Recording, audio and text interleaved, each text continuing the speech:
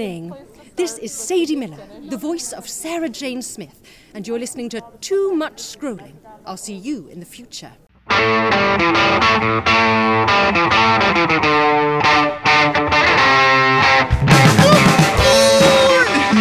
to Too Much Scrolling for June 7th, 2022. I'm Steve Fodor. I'm Chip Hessenflow. We're just a couple of guys sitting around talking about things that are important to us. Hopefully they're important to you. If you need more information, there's so many great ways to find more information. Can you hear in my voice, Chip? It's summertime and the living is easy. I have no schedule. I have nothing to do, and life is wonderful in June. Well, it's summertime and you're still pasty white, Steve. I still have a sweatshirt on, and I'm still in the basement, and it's still wonderful. I just love the freedom. I wish that they would pay me like they do all summer to do nothing. That's because you get to prepare for next year. I'll get as a teacher, you'll get those hours in later on this year. You'll hear it in my voice in August when I'm frantically making sure that I have all the things that I need. June is absolutely vacation.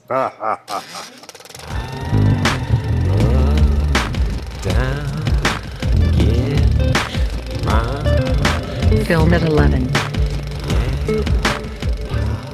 Brings us to our film at 11, our movie of the week. Chip and I have been watching religiously, which means, of course, on our knees, the series season 4 of Stranger Things on Netflix. So we're watching Stranger Things, which is not a movie, but boy, it is cinema-like, isn't it, Steve?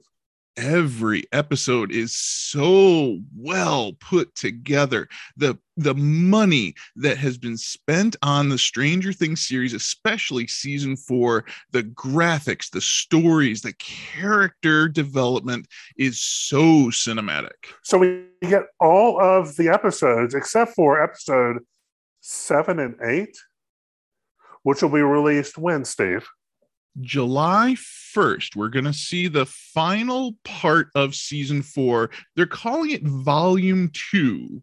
So we have most of the story up to this point. But yeah, the last 2 episodes, episode 8 will have a runtime of about an hour and a half. And episode 9 will be about 2.5 hours long. So this is a movie in and of itself, a long movie. Oh, yeah. And, each of the episodes we've watched so far have been over an hour each. Mm-hmm. I mean, so there's a lot to it. We want to first acknowledge that Stephen King basically questioned the writers on this, sent out a tweet saying, hey, where is the rest of this, and why would you delay it? And they responded, sorry, Uncle Stevie, 8 and 9 aren't done yet, but we're working as fast as we can. Glad you're enjoying it. And then she picked up your super subtle Carrie riff. And then they gave like some kind of crazy emoji symbol. So Stephen King is enjoying this, and he should, because this is certainly a pastiche or an homage to a lot of Stephen King work. There's no doubt that Stranger Things would not exist without Stephen King's writing. Yes, the Carrie moment in season 4 absolutely is there. We have so many different things that are pastiched. That's a verb in this series. Did you catch the Evil Dead references? No, Steve, I didn't watch the Evil Dead. There's anytime that there's white eyeballed zombies, I'm sure that we are looking at an Evil Dead reference. There is a Evil Dead poster in one of the kids' rooms. That's the thing that I've noticed about season 4. And maybe it's true of seasons 1 to 3 also. Whichever poster they have in their rooms, that's the movie that they're trying to show us in Stranger Things. The beginning, the first season, was a lot of Goonies, a lot of kids running around having adventures. And indeed, there was a Goonies poster in one of the kids' rooms in season 1. Well, I certainly also see a lot of Steven Spielberg in this. Certainly, he is being this. We've got young people. You could say, well, Stephen King, Stand By Me type thing. But really, when you start looking at E.T. or any of the other things that could be going on right then, they certainly have that childlike wonder that Spielberg captures so well, and certainly, I mean, was part of our youth. Mm-hmm. Yeah, the empowerment of these kids having this adventure. The parents are there, but they are not the ones in power. It's the kids that are solving the crime and finding out about the supernatural elements that are behind all of these things that are happening in Hawkins. And I'm very glad that we went up to Gary Con up in Lake Geneva, and we got to spend some time with the Dungeons and Dragons original writers and artists and things of that nature, and the people who originally played this game, because this series plays out like a Dungeons and Dragons mission or journey, or however you play the game, because the characters are very much Dungeons and Dragons character. You have a dungeon master who is the person who is controlling the game, and you have the group of kids who, they're playing Dungeons and Dragons in this, and the question is do they take the risk and take on the big bad guy? Well, my assumption is that's the foreshadowing that they are taking on the big bad guy right now in real life, as far as instead of playing the game. Mm-hmm. And the big bad guy in season 4 is Vecna, who is a character from Dungeons and Dragons, originally named for Jack Vance, the fantasy author who inspired the magic system that is used in Dungeons and Dragons. So Vecna is directly out of Dungeons and Dragons. Well, and the Duffner brothers, who are the writers, producers, blah, blah, blah, blah, they're from Durham, North Carolina. I'm not sure if you're catching all the North Carolina and Durham references in there, but they're there. I'm sure that I'm missing all of those references, but boy, oh boy, did I catch all the Nightmare on Elm Street references in season 4. Oh, yes. Oh, yes. And that's where this is so playful, is that you don't have to catch all of these winks at this period of time to enjoy this truly scary adventure, like scary in a good way adventure. This is not scary in the Disney way, and this is not scary in the sense that it's there to shock you. This is scary in the sense that we're going on an adventure. This is Lord of the Rings. We're going to meet some bad guys along the way and stuff like that. But don't you see the maturation of these kids matching up with the maturation of the story, that this is much more horror than the first season? Yeah, and I think that if we thought of Harry Potter, so think of Star Wars. Star Wars is kind of made up along the way. There's kind of an outline, and it doesn't always mesh up real well. Harry Potter and J.K. Rowling's matured that in the sense that there was this 7 volumes in these movies and stuff, but really 7 volumes. They worked. You understood the rules of the universe. Well, certainly Stranger Things has been very thoughtful. Certainly not as I don't anticipate this being as disappointing as Game of Thrones was. The end of Stranger Things, yeah, I agree with you. Where with Game of Thrones, it eventually came out that they had not read the books. They, and Martin had shared with them some things, but certainly they had to flesh it out. And it was kind of a dud on this bad guy had been built up for all that time. Stranger Things seems to have, we could have stopped at the last season, right? Mm-hmm. But we have this new season. We have this new, more, they've all leveled up, Steve. Agreed. And so they're ready to take on the next big baddie on this adventure. And they just do such a great job. I think the worlds they've created, the Upside Down, the multiple stories going along, the Winona Ryder story that's going on, the mom. We've got the story of the kids who've moved away, and spring break, and we're going to fly one of the boyfriend in. The challenge of 11 being recaptured and needing her powers and feeling lost without her powers, but never truly fitting in. I mean, there's so many I mean, that's the Spielberg part of it. Yeah. This is just a true joy to watch, and I think this is something that, when I say family, I wouldn't say young children, Correct. but I would say, I don't know, 10 years up, 12 years up.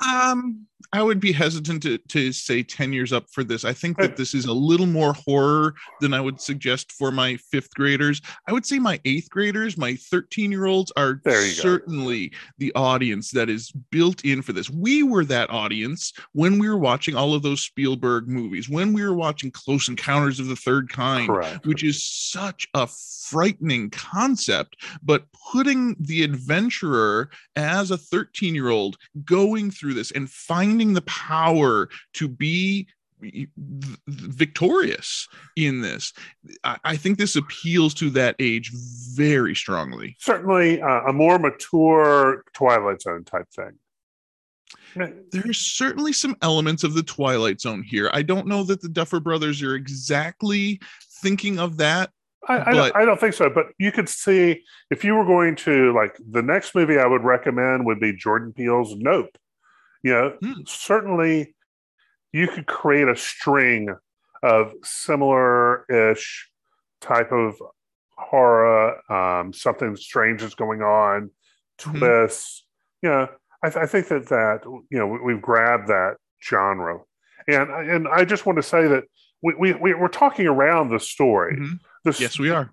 And there's a reason for that, because if you enjoyed the first three seasons, I think that you will find that you're enjoying this.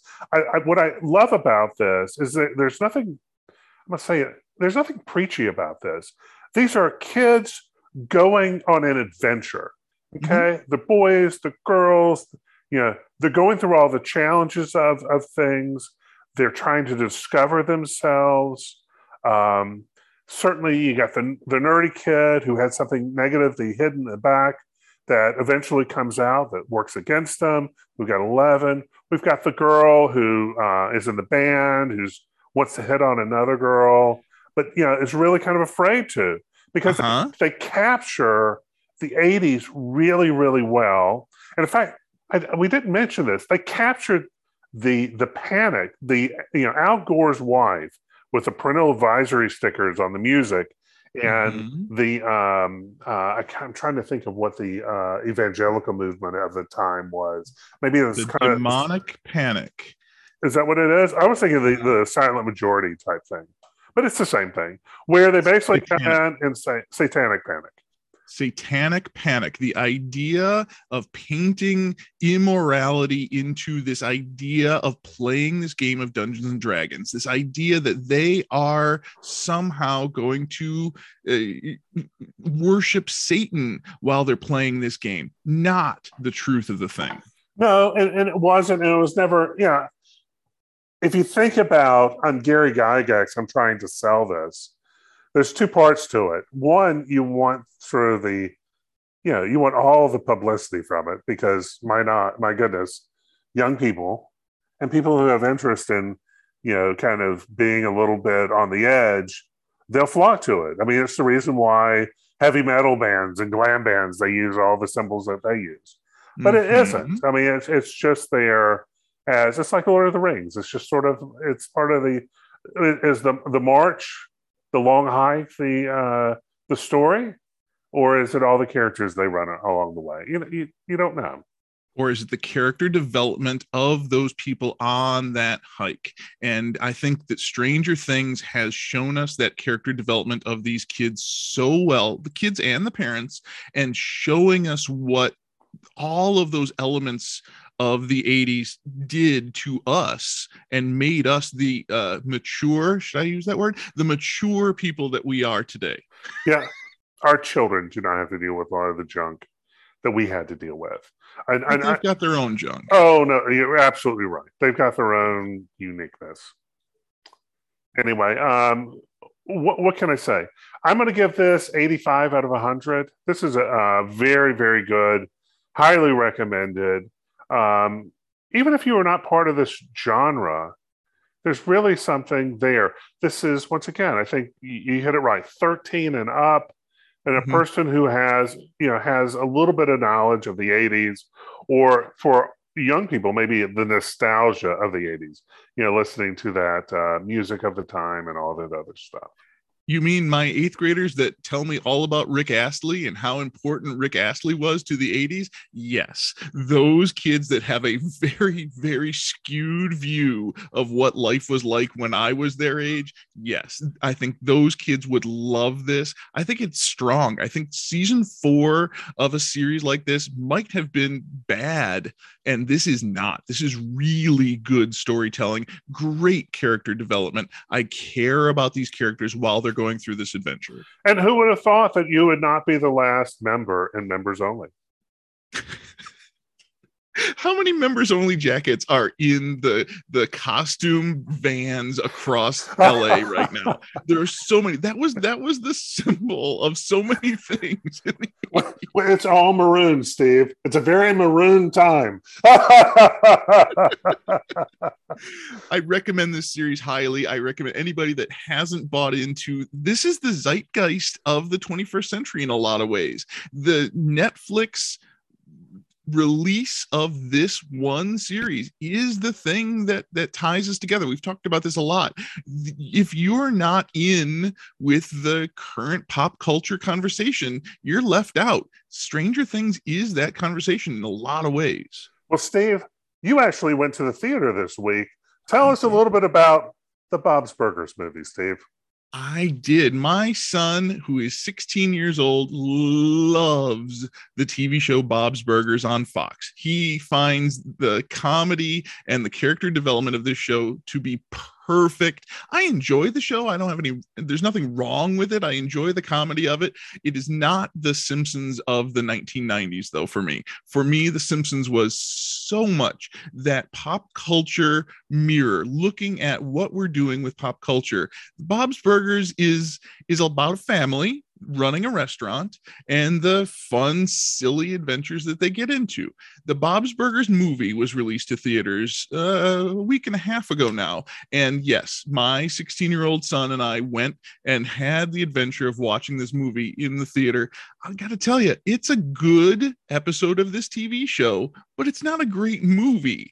The character development that is in the movie is minor. It's just another episode of this family going through this mystery to save their restaurant once again. That's usually the theme of every episode of Bob's Burgers. So one of the real challenges of putting a movie like that is you get a lot of people who have this is their first introduction to this. They didn't watch this on television. Their grandchild wants to go watch it. They're going to go watch it with them. Good? I mean, would they not? No, I don't think that grandma, that grandpa going to Bob's Burgers with that 16-year-old would enjoy this.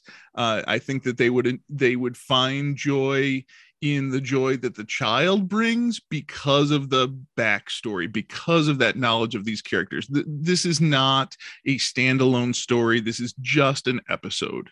All right, Steve, let's go ahead and bring the Iceman into this. Tell us a little bit about what Amazon Prime's gift to you was. Val. Yeah. This is a documentary about Val Kilmer, simply called Val. And it is a very striking story of a life. Many of you may know Val Kilmer from his movie roles. Maybe you remember him when he played Batman, and maybe you remember him from Iceman in the Top Gun series, which is now a series because there's 2 of them. Val Kilmer is an actor that I've known for a long time. My favorite Val Kilmer movie is Top Secret. You might remember a very, very, very silly spy movie. Are you going to straighten the rug? Where he's playing an Elvis clone. Yes, sir. Are you going to go skeet surfing? Skeet surfing. I love that movie. I love the silly, ridiculous. What's their name? Which brothers is that? That's the Steve. All you need to tell people is that there was this movie called Airplane, and it's the same people. The Zucker brothers. That's right. They put together Top Secret, which was not a hit, but certainly very, very funny, especially when they get to France and they have to, they've got all the French people introduce themselves. The chocolate mousse. Yes. There you go. Top Secret is one of those little silly comedies that has really resonated with me over time. I also loved Val Kilmer as Jim Morrison in The Doors. This documentary that I watched this week called Val is a combination of all of the video footage that Val Kilmer shot on the sets of all of these movies. He was that kind of guy that walked around with a video camera for 40 years, getting behind the scenes reactions from all of the actors and cast and crew from all of these movies, and putting it together into this documentary is a beautiful story of a life. Well, what's the real challenge? We haven't seen Val Kilmer in anything recently. What's going on? Yeah, he unfortunately has been suffering from throat cancer, and he has completely lost his ability to speak at this point. And so it's really difficult to watch this documentary where he is actively suffering and not being able to be himself, not being able to express himself, which is a big part of acting, obviously, and seeing the struggles of that. And there's one of the real challenges of getting older. You know, you really are this person who can do everything, Val Kilmer, and then you go to a person who has some challenges and is really struggling. And we see some very, very raw moments in this documentary where he is ill, where he cannot do what he wants to do. He's at a convention signing autographs and he has to go and lay down because he does not have the stamina, the energy to sit at a desk and sign posters. It's very sad. Sure. And you said the narrator was his son. Yes, his son Jack, who sounds just like a young Val Kilmer. I was really wondering whether they were using the AI version of his voice at the beginning of this movie, like they did in the Top Gun Maverick movie. But no, this is his son Jack, narrating in first person, telling Val's story for him. It is a beautiful tale of a life, a beautiful tale of family, how much time and effort we put into that idea of family and how Val Kilmer has done that over the years. It is a beautiful, sad, touching story of a life. I recommend it highly. Steve, let's go boldly where no person has gone before. Yes, there are two Star Trek series that I'm watching right now. The first one is called Star Trek Strange New Worlds, and the other one is called The Orville, the not Star Trek series. Seth MacFarlane's love letter to Star Trek The Next Generation. Season 3 of that started this week, and boy, oh boy, Chip, is it a dark tale on the idea of suicide, cultural norms, and duty to others. It is the least funny episode of The Orville ever. And so The Orville typically is a comedy series. It was originally a comedy from Seth MacFarlane, the guy that brought you Family Guy, a very silly, slapsticky kind of Star Trek. But boy, oh boy, episode 1 was not funny at all. So what are they doing that's not funny? It's focused on suicide. One of the main characters chooses to end his life, and the rest of the crew of the ship is faced with this mortality and faced with the idea that he felt like he was a burden, and he felt like the only solution was to remove himself from the ship. It's a very, very touching episode. Well, that sounds awful. It really was. It's really good. It's really a great exploration of these very awful ideas, and it goes into the thinking process both from the person who commits suicide and from all the loved ones. It's beautiful, but it's hard to take for sure. Steve, tell us a little bit about Strange New Worlds on Paramount Plus. Strange New Worlds is actual Star Trek. This is happening before Star Trek, the original series. This is Captain Pike, who was the captain of the Enterprise before Captain Kirk. And Spock is there, and Uhura is there. And boy, episode 5 is the funniest episode of Strange New Worlds ever. It's called Spock Amok. It is a Freaky Friday style episode where Spock and his fiancée switch bodies and live in each other's shoes for a day. It is full of hijinks. Again, we're watching Stranger Things, where there are two worlds, the upside down and the real world. And I swear to you, this is an example of where we're living in the upside down, because the Star Trek episode was really funny and the Orville episode was really sad. How interesting. How interesting that they would choose this tone. Looking forward. What military is going to allow Spock to continue if he's switching places? There's so many things that are happening in both of these shows that I really question how a military, not even if it's not a military, even a star fleet, how does a star fleet operate with all of these hijinks happening on both of these programs? Interesting. Would you recommend this? I absolutely think everybody should be watching Star Trek Strange New Worlds, even if you don't know anything about Star Trek. The characterizations, the character development is so strong. The writing is maybe the best writing since Star Trek The Next Generation. And so is this appealing to lifetime fans, or are they trying to get new people to watch it? Are your children, would your son watch this? My sons are not actively watching this show because it says Star Trek on it. That is a turnoff for them. I think that if they watch this, if they put a name on it other than Star Trek, I think that everybody would enjoy this. How interesting, because it's also saying that these franchises may not have the value that we think they have. But at the same time, that franchise name on the tin certainly draws a huge number of followers. That is a built-in audience, where not having the name Star Trek on it, if this was some other spacefaring show, it might not draw the same audience. Okay. It's a challenge for sure. Sure. We've got some franchise movies opening this week. We got Jurassic World Dominion coming to theaters. Hey, Steve, the first cast and the second cast get together to see what some dinosaurs are going to do. You absolutely loved the original Jurassic Park movie and the book from Michael Crichton. Are you excited for this iteration of this story? This is the type of movie I'll go see, but I don't. When you say, am I excited? No, I don't see anything beyond the first book, which is about T-Rexes, which is very, very fun. The second book was written like a screenplay.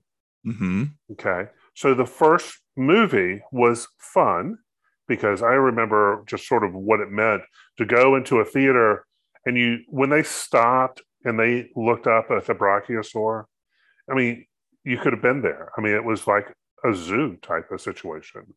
That's why it was amazing. The second movie by Spielberg, interestingly enough, becomes like a Godzilla film. I've always wanted to do a Godzilla film. It was awful. So this is interesting in the sense that it's fun seeing dinosaurs. But the story really should have been the animals got off the island and were working their way up North and South America, and how to deal with animals that are that strong, that are that destructive. So you will go see this, but you have very little expectation for it. I have very little expectation. The cast is fine. The dinosaurs are cool, but it's about what it is. Okay. Crimes of the Future is a movie that was released this week. Writer and director David Cronenberg is showing us some terrifying body horror in this story. So what's the story about, Steve? This looks really interesting, but maybe in a scary way. The idea of metamorphosis of organs on stage as avant-garde performance art. That's the concept of Crimes of the Future. I have no interest in watching body horror, and the idea of watching it live on stage, no, thank you. You're not going to grab like some Totinos and sit down and watch this? No, I am not. And it's not just because Kristen Stewart is the star. You know how much I do not like Kristen Stewart as an actor. She has apparently reacted. Really? I don't think that she ever reacts. She has apparently reacted to audiences have been walking out of screenings of this movie because it is just too horrific to sit and watch. Is that true or is that hype? Because when I saw The Fly, the remake with Jeff Goldblum, I remember like, oh my goodness, it was a lot for me. Yeah, that is the David Cronenberg style of filmmaking, that gross out, make you sick to watch this thing happening to another human being.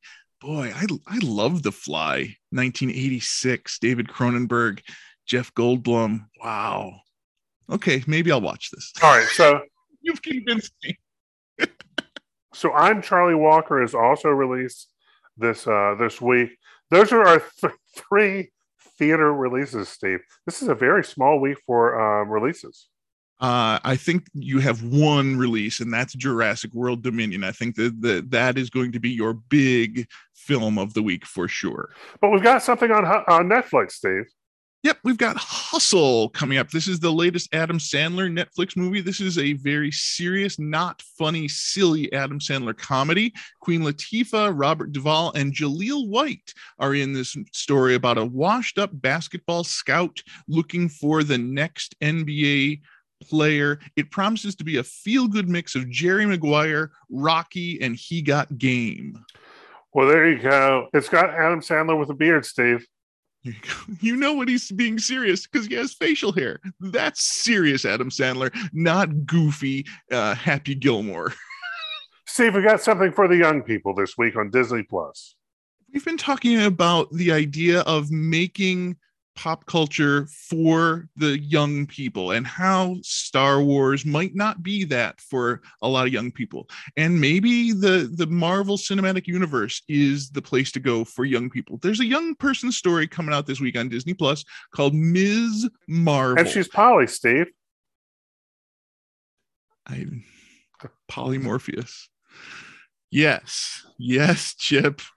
That's very culturally sensitive of you. She has polymorpheus powers.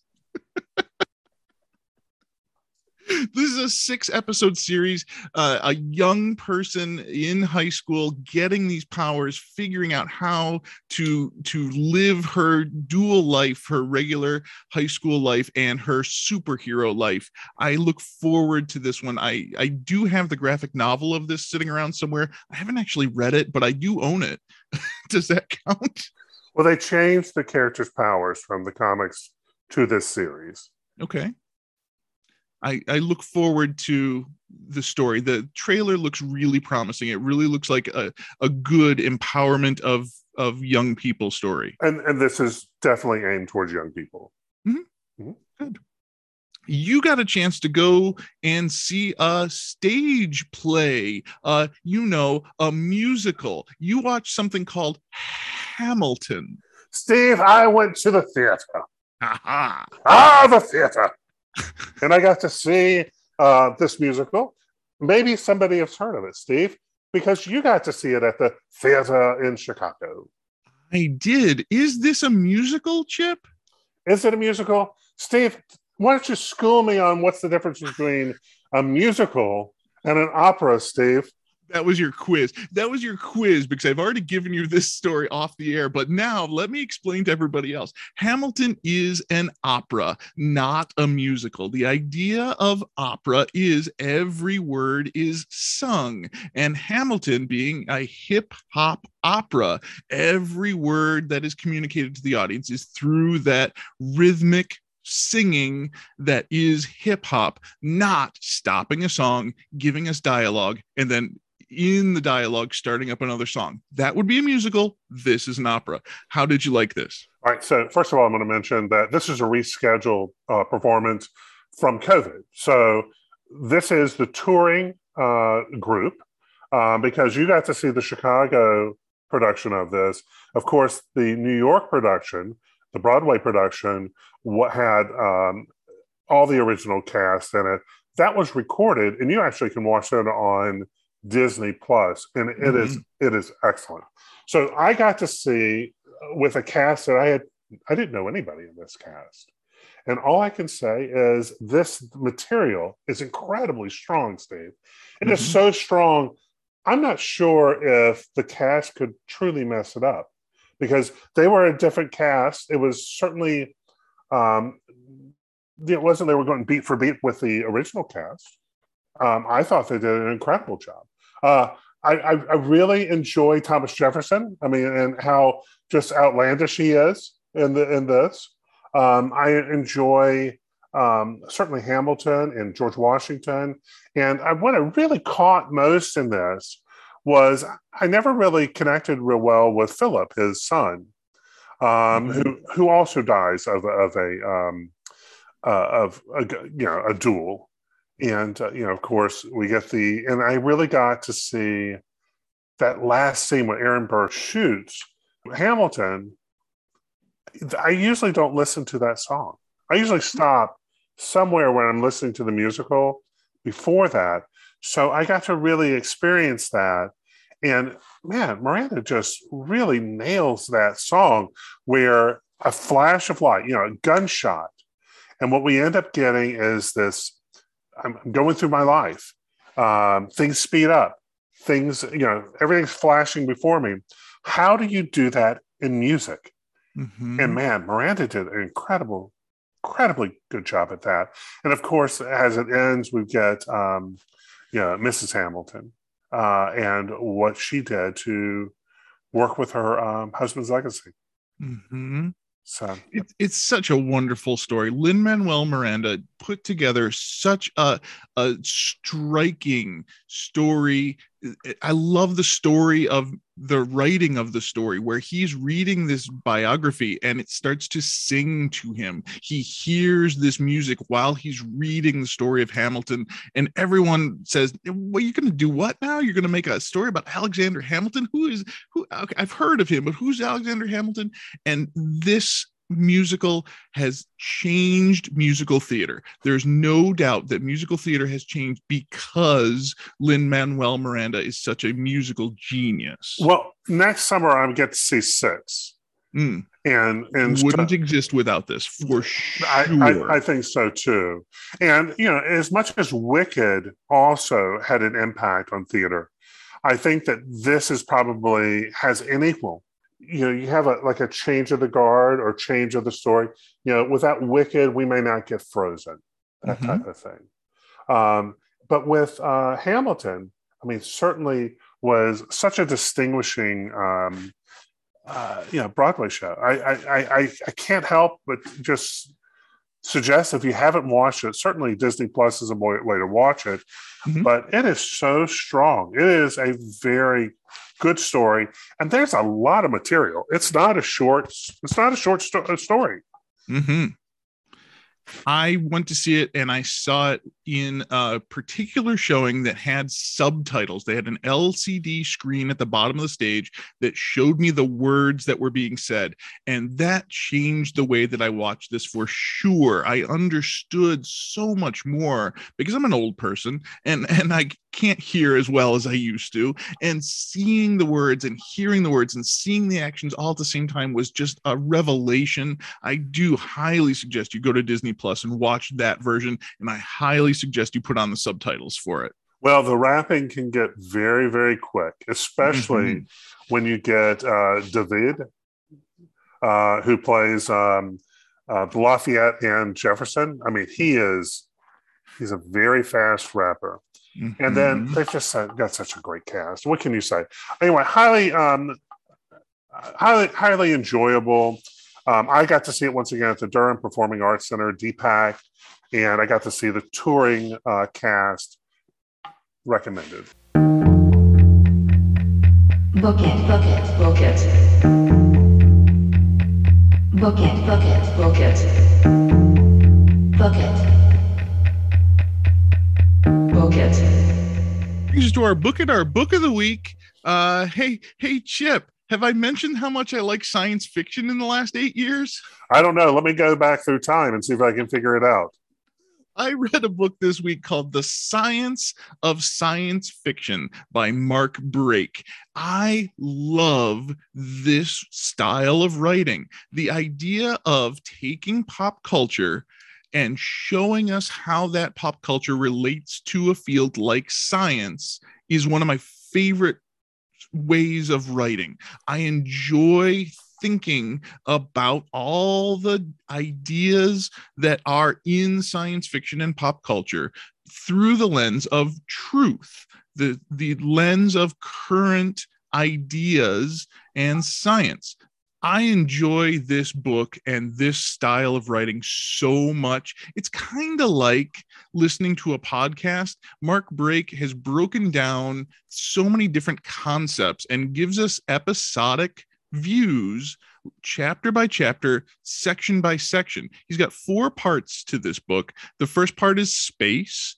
Part 2 is time, part 3 is machines, and part 4 is monsters. And the idea of how these pop culture things apply to today and to the science that's being done. How interesting. We read a book similar to this, different but similar, called Soonish by Kelly and Zach Weinersmith, where there's 10 emerging technology that'll improve or ruin everything. That seems like it would be like a nice bookend to this. There's a lot of great work being done thinking through where we are, who we are, and where we're going from here. And some of that work is being done in science fiction, in pop culture. The idea of part 1, the space, talks about, is space full of extraterrestrials? We've been talking about extraterrestrials, people, creatures from other planets for as long as we've thought about the idea of space. The Fermi paradox. Are there Klingons around Uranus? Welcome to the show, folks. Good night, everybody.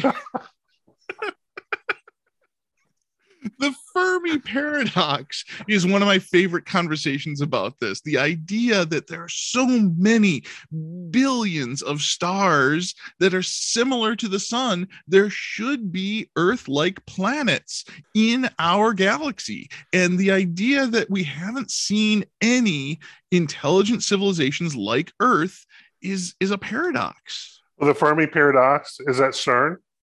Ah! Oh, Chip. The bad jokes keep coming, Steve. Oh, Chip. Welcome to Dad Joke Central.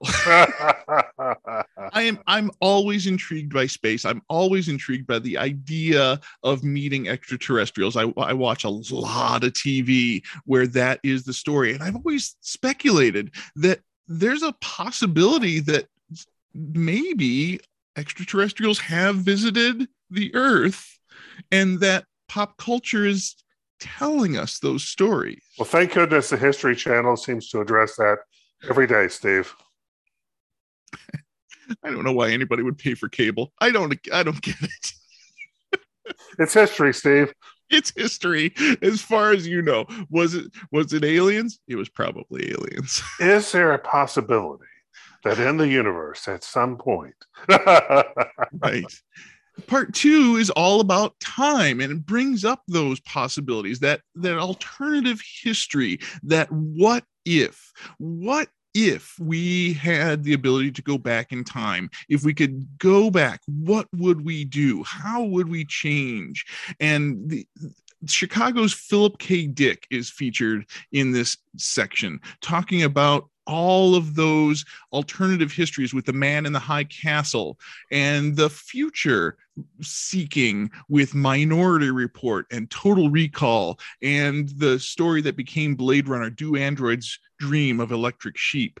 This is something obviously, that I love. I love the idea of time travel and alternative history. We've read so many alternative history books in the last 8 years. It's fun to think about who we are and where we're headed based on the history of where we came from. Sure. Tell us a little bit about part 3.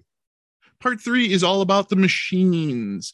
As the teacher of innovative technology, I talk to my students about machines all the time. What are these machines going to do for us? And the author looks at 1984, George Orwell's totalitarian state story, talking about double speak and fake news and cameras everywhere and being observed by Big Brother. And it's interesting to think of that term new speak that was coined in that book, and the idea of not knowing what's true and how we kind of live in an Orwellian state in a lot of ways right now. Well, certainly, if that's one of the questions you always have about the United States and about our newspapers and things of that nature. Constantly being challenged with fake news. When you watch CNN or you watch Fox, are you getting the news, or are you getting some filter on how to view the world? And that's a real big issue. We've had areas like, you think about what Elon Musk is trying to do with Twitter, the idea of having a free speech zone. Okay. But certainly people want to silence the haters, Steve. A group, a person who may, when you have free speech, the first thing, what do we get? We get hate speech. And the question is how do you shut down hate speech in order to preserve, something that was at least argued that it's free speech? There's a lot going on there. My point being is Orwell was about taking history, rewriting the narratives of it. We have studies that kind of show that can happen. All you have to do is put out a movie about a historical event, and the history goes away, and people remember the movie. The drama, the idea, the story, instead of the actual history. Absolutely. So when we will go and watch Hamilton, the musical, we're getting it from his point of view, from a book that was researched about him by a person who has selectively picked out history of that. Is that enough to have an idea of really what goes on or is going on? Or do you need to do further research on that? Maybe learn a little bit about George Washington or Lafayette. These characters are characters there. They may not be the real history. And let me also go show this. Winning Time was the HBO Max series that was just released about Magic Johnson and the rise of the Lakers. And a lot of the Lakers, the people who played for the Lakers, and a lot of people who worked for the Lakers are not happy with it because they're saying that that's not true. And the producers and the writers said, hey, we're writing a entertainment story. It's true-ish. Well, at what point, how much are we supposed to take this? How much is real and what's not real? Anyway, there we go. And in addition to that, we are living right now in an age of digitalization where we are becoming more and more digital citizens. And the frightening part of that is the development of AI is intersecting that digital lifestyle. And the knowledge that we have, the algorithms can change our reality. If we're not given the facts from one perspective or the other, we only have one perspective, and your perspective, the news that's fed to you, might be very different from the news that's fed to me based on those algorithms. Yeah. So this is, it really is. They'll look back and just see how gullible we were in history, I think. I think that we do that a lot in history already. We look at how perspectives changed over time, and in the future, will we see some of the missteps that were taken in the development of the internet and the digital lifestyle? I think we probably will. And you just recognize how sheltered, if you were in North Korea, if you were in China, if you're in Russia, where your access to information is really controlled, then it really could change your perspective. I also should mention that my cousin who moved to Canada, who watches the news, he suggests that the way we receive news is not very good. We rarely see world news that how they would see the world news.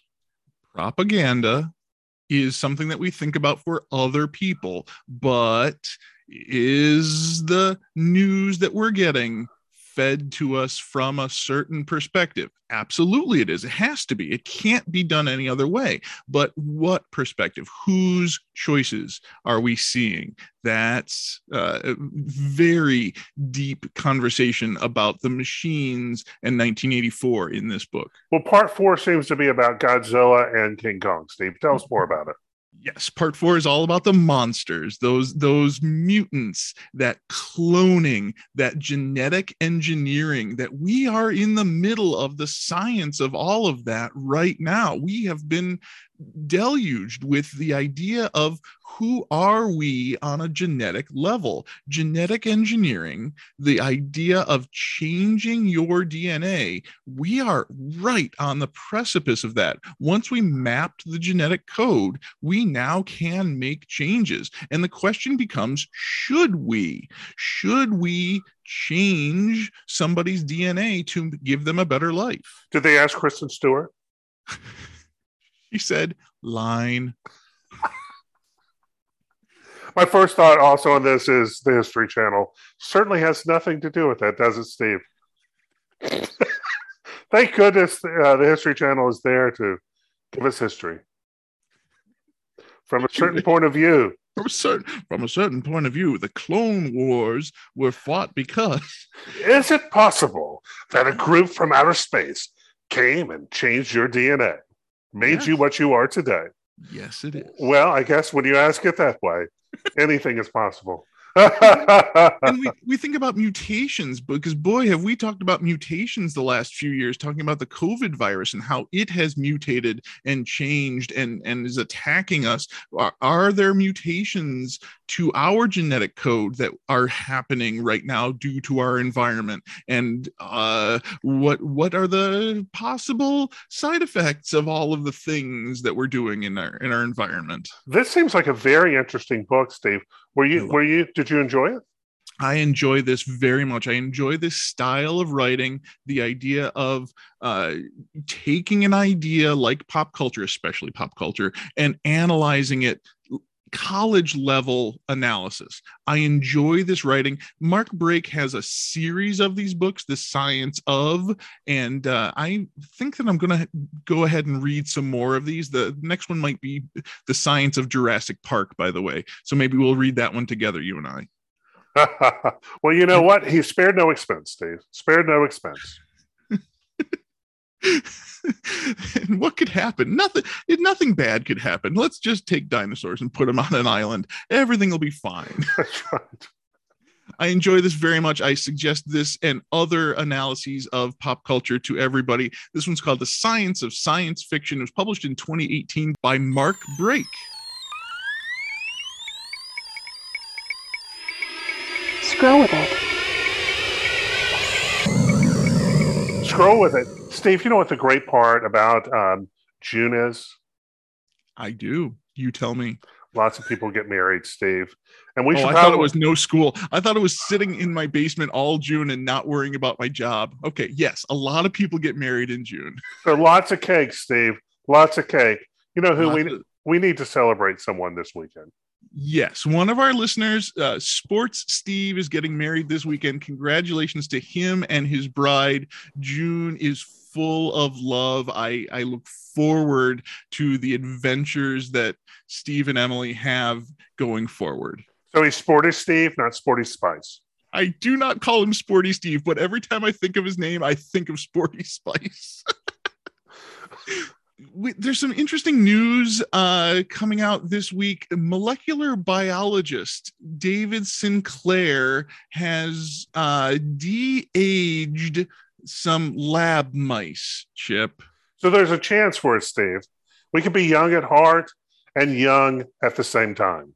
Yeah, back to our conversation about science and science fiction. David Sinclair is doing science that sounds like a story from Spider-Man for sure. So old mice are growing young again is what the statement is. This is a Harvard Medical School. And you know what the great part is that there is a chance you could live forever, Steve. But do you want to? We've had this conversation many times. Well, that's one of the real challenges. The gift you give to the next generation is that you will no longer be here. And all of our bad ideas go with us. That's right. So we've always been seeking this fountain of youth, and I don't know if we actually want it. Do we really want to live forever? Well, speaking of fountains of youth and bad ideas, Steve, what if we went down to Dixon County, Tennessee this weekend? Yes, this weekend is Ernest Day at Montgomery Bell State Park in Tennessee, the 35th anniversary of the movie Ernest Goes to Camp, filmed right there in Dixon County, Tennessee. Well, you know, Ernest P. Worrell, I got my first introduction to him through Pine State Milk, Steve. That's a North Carolina brand. It used to be a North Carolina brand. I don't think it exists anymore. But it was, Jim Varney did a whole series of commercials with that character. He did so many commercials. He had commercials for everything, and so silly. Those you young people who aren't familiar with Ernest P. Worrell, I suggest that you pick up an Ernest movie, watch it, and just shake your head at the silly slapstick comedy that Jim Varney gave us. So my feeling on that is he was like a prequel to streaming services because many of the movies that he created were direct to video. Mm-hmm. And they were comedies. They would be to be silly. They were family-ish, weren't they? They were, I mean, certainly there was nothing in them that other than, you know, little general gross out humor. Yeah. And for those of you who are really struggling to figure out who that guy is, you know, we know him from Toy Story too, Steve. Yes, he was Slinky Dog in the Toy Story movies. He's got that Kentucky accent and that distinctive voice and just so ridiculous in so many roles. My favorite Jim Varney movie is actually not an Ernest movie. It's actually the Beverly Hillbillies movie where he played Uncle Jed. And I admired his acting, his ability to play so many different characters, so many different styles of comedy. Jim Varney is definitely missed. So I have never seen an Ernest movie, but how about that? Yes, Steve, that means I have standards. But you know what? What's really important is they've never had a riff of a Jim Varney movie, have they? No. Riffing on comedy is very, very difficult. Making comedy out of comedy is very, very difficult. When something's ridiculous, but it was meant to be serious, that's when you can make fun of it. It's hard to make fun of somebody who's already making fun of themselves. Well, Steve, you know, we should mention that there will be a film about his life coming out later.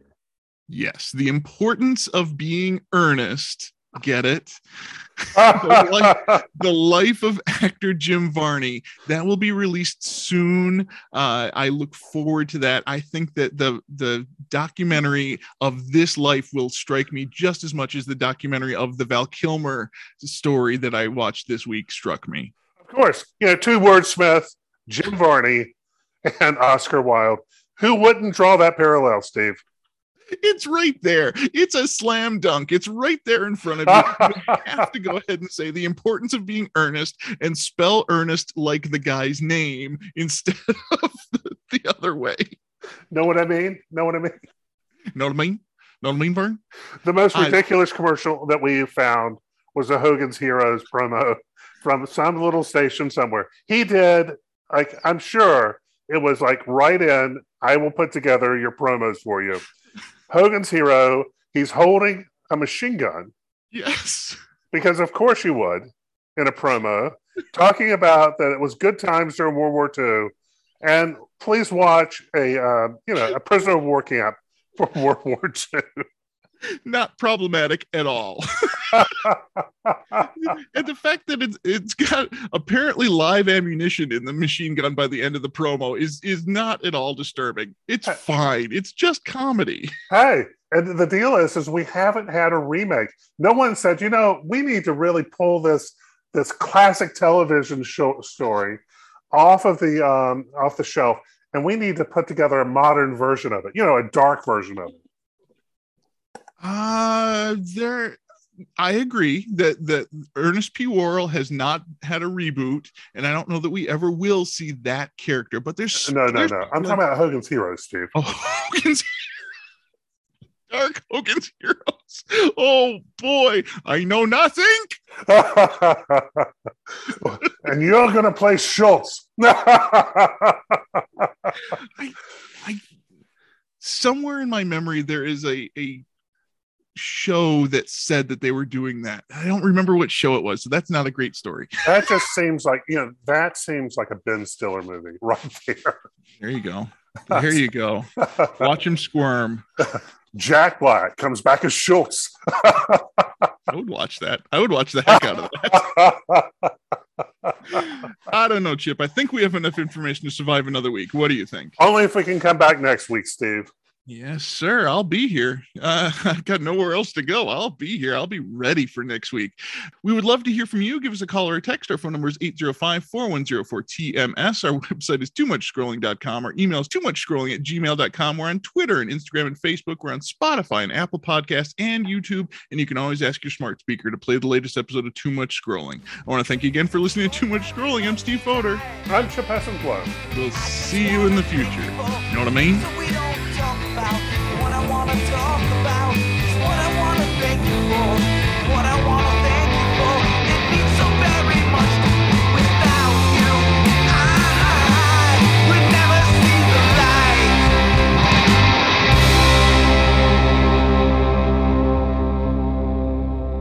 You know what I mean?